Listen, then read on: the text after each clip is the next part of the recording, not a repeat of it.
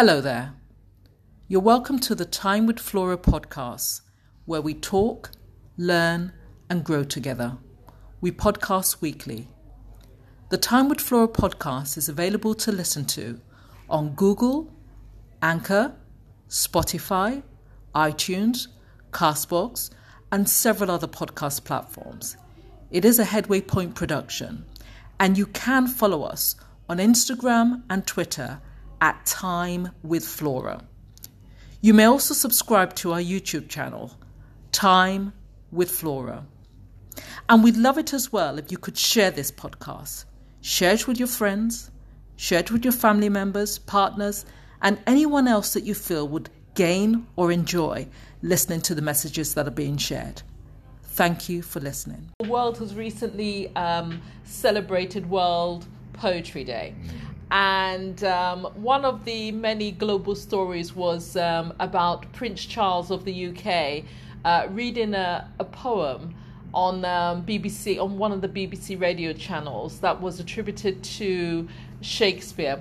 And what was really fascinating was the references to Shakespeare and the fact that even Shakespeare being from so long ago, in terms of the many, many years ago that he actually existed, there are a number of phrases, of idioms that we use today in the world, in the modern world, that are actually attributed to Shakespeare, in that he was the original creator.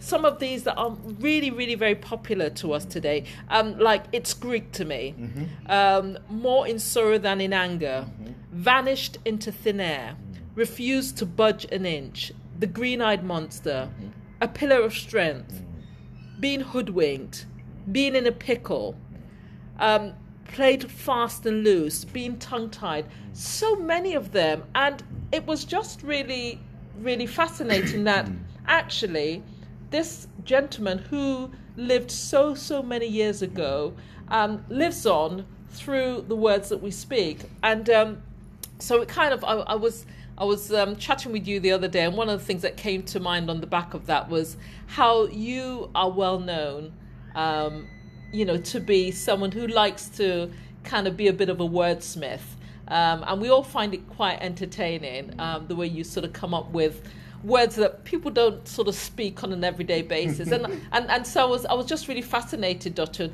What really got you into being interested in using words that are so, should I say, colourful, not the everyday words from the dictionary that we would use on a day-to-day basis, and how did you kind of develop that as something of interest? Thank you, Flora. It's an interesting journey, let me put it that way. I never knew it would get me to a level where I would be termed as wordsmith, so let me put it that way. A bit. But certainly by my standards. Apparently, my father I started reading newspaper, I think, it's a primary 2, primary 3. Yeah. And he would buy newspaper because he's an avid reader, he loves newspaper. So rather than me disturbing him, he just say, "Okay, young man, take one." So in that process, while I was reading, primary 2, some of those words too big for you, right? For my level of comprehension. Yeah. So while I'm also disturbing him, he had a dictionary from his secondary school, around 50s. Or 1950s very dictionary. Nice big dictionary. So you just say, okay, once you read any word that's not making meaning, rather than disturb me, check here. Okay. So I think that was my, how would I put it, foray into the lot of loving words. Yeah. So by the time I started opening the dictionary, it became more intriguing, started seeing so many words.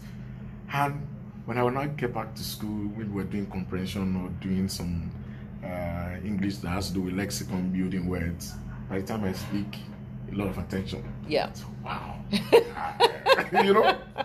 Kind of, teachers liked me for that and everything. So I started digging more and reading more. In fact, later I ignored newspaper, dictionary. Oh, you started reading the dictionary. I started reading dictionary. So I read the dictionary so much that at the time some words naturally were now imprinted in my mind and my image. So over time, when I wanted to use any words, it would just come like a vision, so I can see those words. Yeah. I just combine it and I use it, and I'll be good. Yeah. So it went on that way. You know, people knew you as oh, these guys can speak good English. Yeah, big words, big words. I used to remember I think in my area then, my neighbor, I had a little fracas with somebody. The man, my dad's friend, just came out. He said, the reason that made me come up when I started hearing those big grammars, I knew he must be there too. So you'd really gathered a reputation when you were young. Yes, because the man knew and everything. Yeah. So the man came out and said, when I started hearing those English, I said, that must be there too. So he came out, and thank God he came out, because the guy I was fighting was bigger than me. Yeah. He could have. So can I just say you still get the same kind of response in the office as well? But anyway, carry on. Yes. But I've learned to tone it down. Yeah, you have. This is true. I will have put it. You must circumvent within your milieu. Well, I believe you. Carry on. Don't worry, don't let me use that one. So I'm operating within my environment. Yes. That's just what I'm just using. That circumvent within your milieu. Yeah. Okay. So by the time I now moved into university, I wanted to be a lawyer. That was what I wanted to be, push and everything. But I was given a course in Ife. University of Ife in Nigeria. Yeah, OAU. Yeah. English. But because I didn't want English, I left. Lo and behold, I found my way to University of Ondo State University and Oswa before they became UNAD. By the time I got there, the man then, I had this Professor Oyebode. He's an emeritus professor, professor of law. Right. He's very proud, and he has panache for good words as well. It's just a young man, you came late. So you chose my school as a second choice. I don't like being a junk. You chose me as a junk that you can pick me up and dump and use as anyhow. I was like, oh my God. I said, so man, go back. When you're writing your jump, put me as your first choice. Then maybe I will reconsider you. And by the way, I saw my friend's letter asking me to help you with some junk courses. English, what's that? You know what a law is? A legal and honorable profession. A legal mind. You know what that is? And by the time I left, then telephone was not readily available. You have to queue at the night. I called my father and my brother. I said, your uncle said your admission in OAU is done, or you can't come back because you did not acknowledge or admit or apply at that moment that you're ready. So by the time I was given admission in English, and that was how. So you went back to that university, but not on the course of that professor. Yes, professor. But you did English. Because the moment they saw my score, they were ready to offer me admission. Right. And there I stayed. I didn't know that was going to be the bedrock of refinement to my choice of words, dictions. Let's put it that way, as we always say, use of word diction. So, in that journey, it became interesting.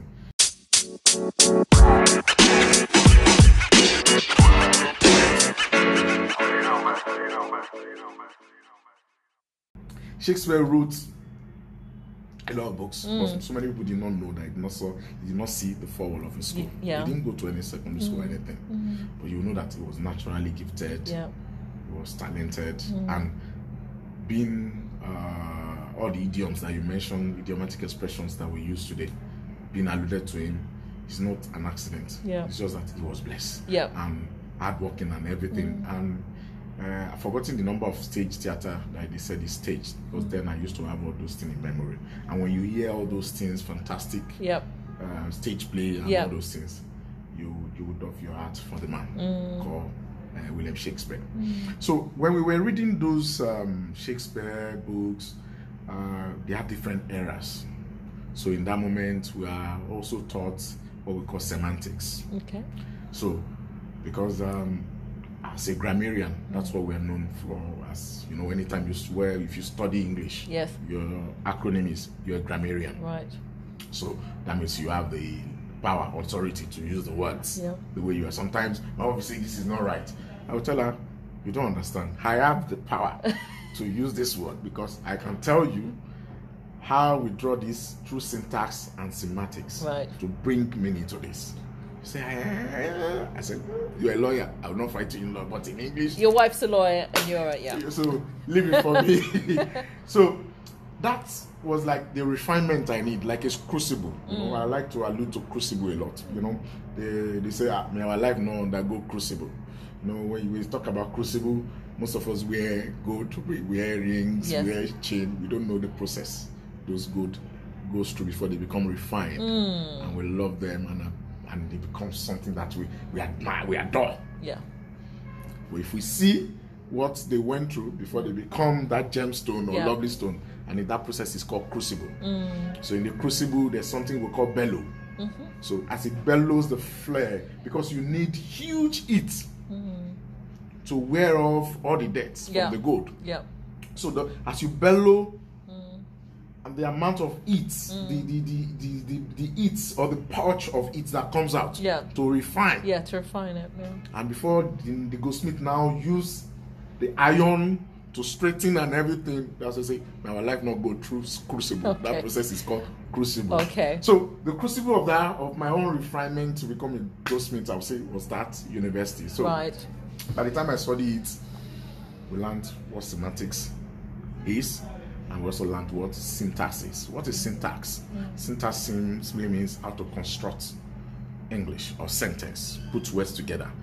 Semantics mean even if you construct the word within the appropriate syntax rules, you see, passing across any meaning.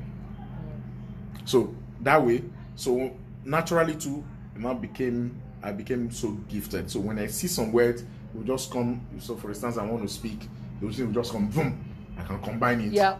I combine it. But because of that power of syntax and syntax, I've been able to quickly do that arithmetic in my brain. Okay, you can use it. Go ahead. and let them feel it. Fantastic. So that's interesting story. That has been the journey to where I am right now. I totally downplay it also right now. Someone around, but just to ginger and swag the environment. Let them have ginger and swag being these are kind of what do we call terms like that? Ginger swag. That's kind of like pidgin English. So what you're doing is ginger to encourage. Ginger to encourage and swag, and then I want to use the appropriate word to say you are blessed. You are blending a lexicon from English with pidgin. Right. To pass across your information. Yes. So, yes, grammatically, it may be wrong. But if you look at your audience, does it pass across the meaning? Do they get the meaning? Yes. Then it's done its job. It's job. I got it. Oh, how fantastic. So, in that moment, you kind of create a moment of euphoria. For yourself and for the audience. So they become, oh, wow, fantastic. The guy knows how to use the word, how to blend this. And, you know, vocabulary, how would I advise? It's not an easy word that just also come without you also practicing and reading. You need to read. I'm lazy now. Then I used to have appetite for reading. I read a lot. In my universities, an average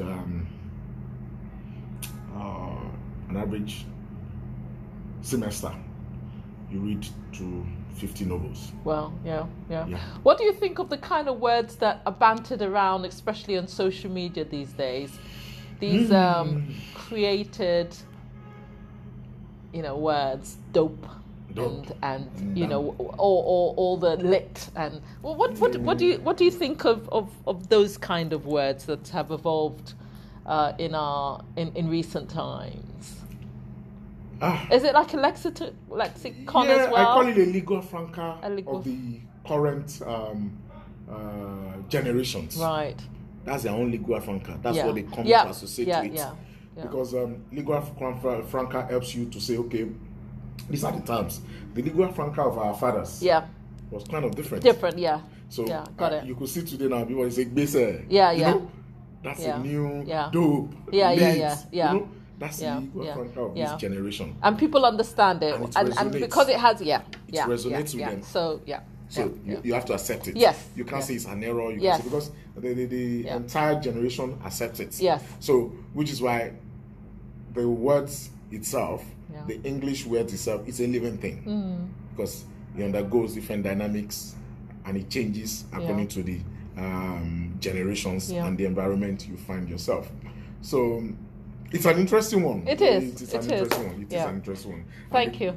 What I always tell people, use words, it's available. Grab it, read more, and make your audience happy. Wonderful. Dotun, thank you so much. I've really enjoyed it. It's been quite entertaining to have you on Time with Flora, where we talk, learn, and grow together. Be speaking with you again and finding out some new words to share. I would definitely.